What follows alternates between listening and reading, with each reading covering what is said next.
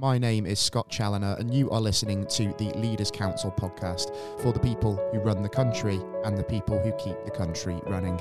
Now, as regular listeners of our programme will know very well, part of our mission here at the Leaders Council is to bring you a variety of distinct perspectives on leadership. And to this end, we're joined on today's programme by Ian Dibb, the CEO and founder of Keylu, an online platform that helps users capture and securely store digital assets that are important to them.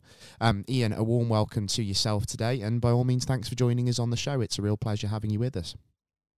Thanks for the invite, Scott. Yeah, my pleasure, Ian. And just for those listeners that might not be familiar with yourself and Keylu, just kind of starting with what the business does. What is it that you actually specialise in your own words? Just because I've only given a very kind of brief overview of what it is that the company actually does in terms of its platform. Yeah, so Keylu allows you to store a digital copy of all personal, legal and financial information. So it's a great way of making sure your mortgage is kept up to date, your life insurance is in one safe location. And the reason this is important was I lost my sister and mother within a 24-month period and went through the process of trying to deal with the estate. And it was a nightmare, and I want to help you, and Keylu will help you to make sure all of your affairs are organised for you in the here and now. And if the worst case was ever to happen, your family can deal with probate quickly and easily. We're on a mission to make life easier for our users and their families. Yeah, so there's obviously a very personal backstory to the business then, in that it came from a family experience, and it was essentially that sort of motivated you to obviously go and found the company and really provide this platform. Did it become quite clear, just sort of from personal experience, that there was that gap in the market and that was essentially what Keylu was going to fill?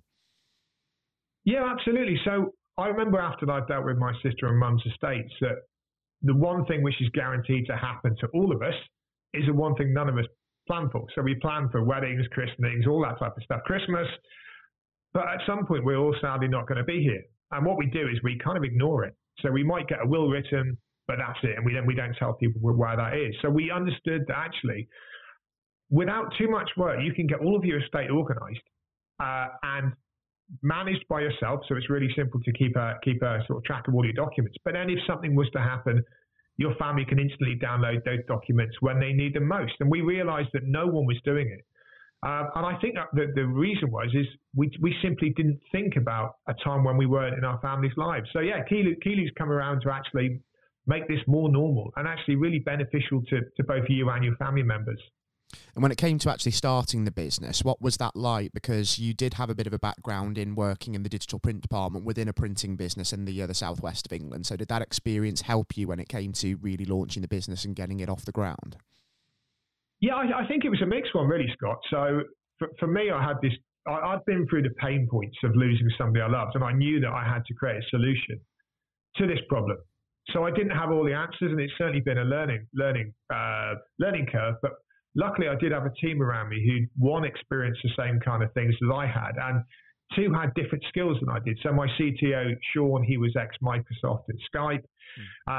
Sarah, my co-founder and COO, she'd also been project managing at Microsoft. So I think for me, those skill sets we didn't have, well, I didn't personally have, we have within our team, which allowed us to really sort of pull on one another as we were learning what Keylu was. And We've had a few pivots within the business, but it's certainly been an educational experience.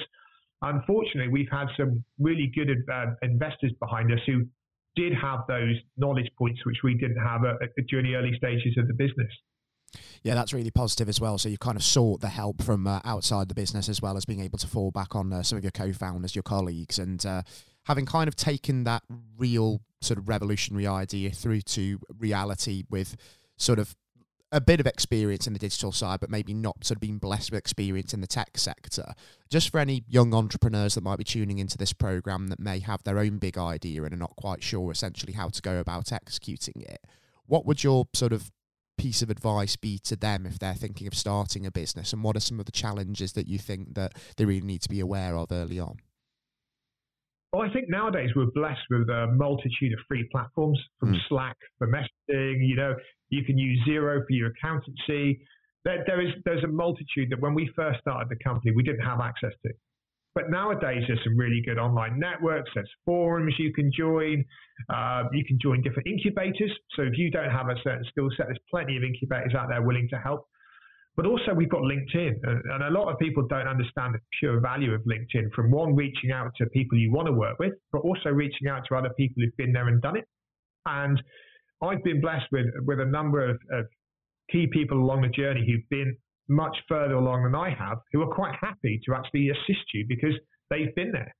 And it's something we do as an organization now. We speak to quite a lot of people in the very early stages because it's daunting. Starting a business is daunting. But the most important thing is actually you do start, because yes, it's challenging and you will have late nights and you will work weekends and you will have failures. But we've all been there, and you do get through it and life becomes easier. And then when you look back on it 12 months in the future, you think, wow, that wasn't as hard as I thought at the time. Yeah, exactly. And do you think sometimes we're a little bit afraid as sort of aspiring leaders of sort of taking risks and being risk averse because, we're afraid of the failures, we're afraid of the setbacks, and, maybe we should be embracing that a little bit more? 100%. I speak to dozens of people who say, I've got a great idea for a business, but and they never take it anywhere. I've always been the type of person, I'd rather give everything a go and look back and go, that didn't work out as I thought, but at least I've tried it, because I don't want to be one of those people sat in a care home going, I wonder what would have happened if I'd have given that a go. What's it? For me, it's always judging what is the risk. And I'm certainly not risk averse. You can't be as a leader, but you've got to have balanced risk. You've got to understand what could potentially happen from this. But for all those early stage businesses, you can do it as a side hustle. And loads of companies, or loads of people are now, get up to the point where it becomes too much. And at that point, you can then say, okay, I need to step into this, either raising investment or showing the traction and actually bootstrapping it for as long as you can. Yeah, exactly. And I suppose one of the real blessings of a tech business is that it is very versatile, and there's a lot that you can do with it. And certainly during COVID, we found that the tech sector really thrived given the advent of sort of things like hybrid working, for instance, and sort of remote video communication platforms. And given, of course, the immense amount of tragedy we saw during the pandemic, I can imagine that, as morbid as this might sound, it could well have been a good opportunity for a business such as Keylu to sort of really push on. Yeah, absolutely. So we have a direct-to-consumer platform, but we also work in partnership with organisations in the legal and financial sector. So people are now far more aware of their own mortality. The COVID has been in the news 24/7 for over 2 years now. But actually, it's to get your affairs in order is incredibly simple. If you were to simply create your account, within 15 minutes, you can have most of your information logged in. And then actually, it's what other information can you kind of put in, from photos, memories, messages, because it's not just a document storage platform, it's far more. And I kind of think that people are now, one of the benefits of COVID is people are now more tech savvy themselves. So if you back 5-10 years, you wouldn't find your granny on the phone to the grandkids on Zoom, for instance, or using like FaceTime. Whereas nowadays, I've got a 10-year-old daughter who literally is far more tech savvy than me. She's creating videos on TikTok. And my dad, who's 73, is fully tech savvy. He's FaceTiming his grandkids in Ireland all the time. So that is one of the benefits. We are now more tech savvy than we've ever been before. We are absolutely right. And given, of course, that we are much more aware of our own mortality, as you have talked about, I suppose when it comes to business leaders, where, there is a real set of assets there and a real estate to certainly pass on. It's an opportunity for people now to think a little bit more earlier on about, getting their affairs in order for, when the unexpected eventually does come around. Yeah, and people. I just think people sometimes are unaware of the difficulty of estate management once you've passed away. So if you were to try and ask your let's say your spouse where your documents live, most of them wouldn't have a clue.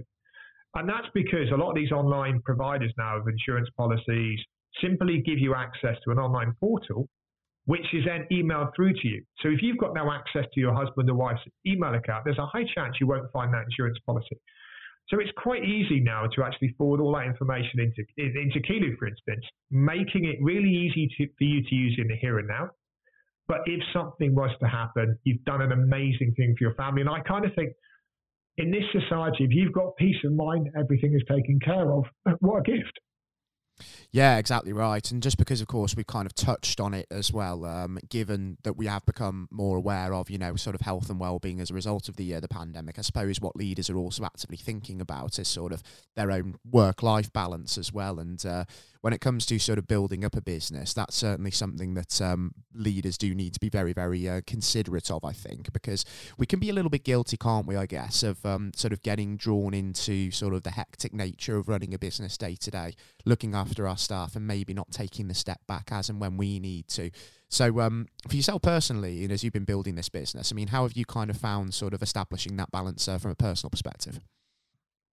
It's always a challenge because although technology is here and it's assisted us, it also lives in our pocket now.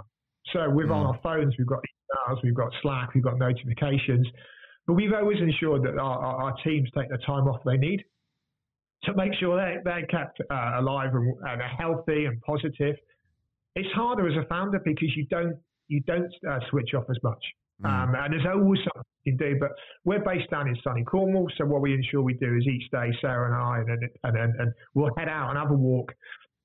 We try and take a half day a week where we simply don't work and we just talk about what we want to do in the business rather than working in it. But it is challenging, and you have to be. There's always somebody in the business who needs to make sure you are taking that downtime. So trying not to work weekends, making sure you have time with your kids and your families. Because I've met far too many people, Scott, who have made many millions of pounds, and I ask them what their one regret is, and it's not seeing their kids grow up. So I don't want to be that person looking back in 10 years' time, and my daughter's 20 years old, and she said, Dad, I didn't see much of you. So I ensure now that for me, the quick wins are I get to drop my daughter off at school. I get to pick her up from school twice a week. I make sure in the evenings that I'm there with her. And that one of the things of being there with her is not just physically, but mentally, and stepping out of the business to ensure that I am having that one-to-one time with my wife and my daughter, hugely important to me. But it is tricky because we live in a society where people expect instant responses to emails and Slack. But sometimes you just got to turn it off. There's nothing that can't wait for the following day. That's exactly right. It's about that management, isn't it, of sort of your workload, what you're doing, taking that time out to spend sort of with your family, or obviously if you're not fortunate enough to be in that position, you take that time out for yourself, you go outside, you go for a walk, you go to the gym, something like that. And I think the pitfall of the hybrid working pattern, as good as it has been for the work-life balance in some senses, it can almost be our own worst enemy as well, because we can find ourselves just sort of drifting into that habit of answering emails at 11 o'clock at night, and the line between work life and home life can be blurred somewhat, can't it? So it's just those little things that we need to be sort of really conscious of, I guess. Absolutely, 100%. Yeah, we certainly do. And just thinking about the future and the challenges that may lie ahead. I mean, obviously, we're in a period of time where there are sort of significant inflationary pressures. We've moved on from COVID, but there's always sort of a crisis for businesses to think about. So, and against the backdrop of that, Ian, I suppose over the next 12 months, if we sort of looked ahead to, let's say, the back end of 2023, what is next for yourself and Keylu? And are there any kind of big milestones, any big goals that you've got lined up? Yeah, I think there's some really exciting stuff happening within Keylu at all points. So we've just launched our mobile apps, which you can find on the App Store and Google Play. So that was great for us. It makes it really easy for you to use in the here and now. But it's just making the platform easier. We've got some exciting partnerships in the UK, which will be coming soon. And we've also got some exciting international partnerships as well, which we're talking to. So for us, it's all about raising the awareness of what Keylu does. Raising awareness of the benefits for you as well as a user, but actually and then how that links into the next generation. So I use Keylu for capturing really important memories in my life with my wife and daughter, and then how we can use Keylu to really start capturing the emotional stuff, not just the physical documents, but actually the emotional stuff that you want to share. So you will see some big changes coming to Keylu, which we're extremely excited by. And hopefully within the next sort of 12 to 24 months, you'll see Keylu offered on a more international basis. That would be absolutely fantastic, and I do wish you all the luck in the world in executing those aims to the best possible effect, Ian. And given that we're in a constant state of flux and the technology's constantly developing, you mentioned that next generation coming. I'd love the opportunity to welcome you back onto the show in future and sort of catch up on how it's all coming together for you. And like I say, by then, hopefully there'll be some great news to share. That would be fantastic, Scott. I'd love to join you again. It would be brilliant for me as well. I mean, it's been really eye-opening and, also quite poignant as well, sort of hearing the story behind Keylu and what the business and the platform is really trying to accomplish. And for anybody tuning into this podcast, if you want to find out a little bit more about it, keylu.com be the best port to call, would it, Ian? Absolutely, yeah. Keylu.com, Keylu. Keylu.com. And for anybody who has been listening into this as well, do feel free to, of course, leave a comment if the issues that we've discussed do particularly resonate with you. You are able to do that via Leaders Council, all one word with an il.co.uk/contact-us. Or if you have your own perspective to add to the discussion or want to bring a topical matter or issue of your own to the discussion table, you are able to do that by applying to be on our programme. And that would be via leaderscouncil.co.uk/apply. For now, everybody, I hope you thoroughly enjoyed hearing from Ian Dibb, CEO and founder of Keylu. Ian, from my perspective, it's been an immense pleasure having you with us, and do take care, and I'm sure we'll catch up soon. Thank you, Scott. And to all of the listeners tuning in, as usual, I've been your host today, Scott Challoner, on this episode of the Leaders Council podcast. Do take care, everybody, and goodbye until next time.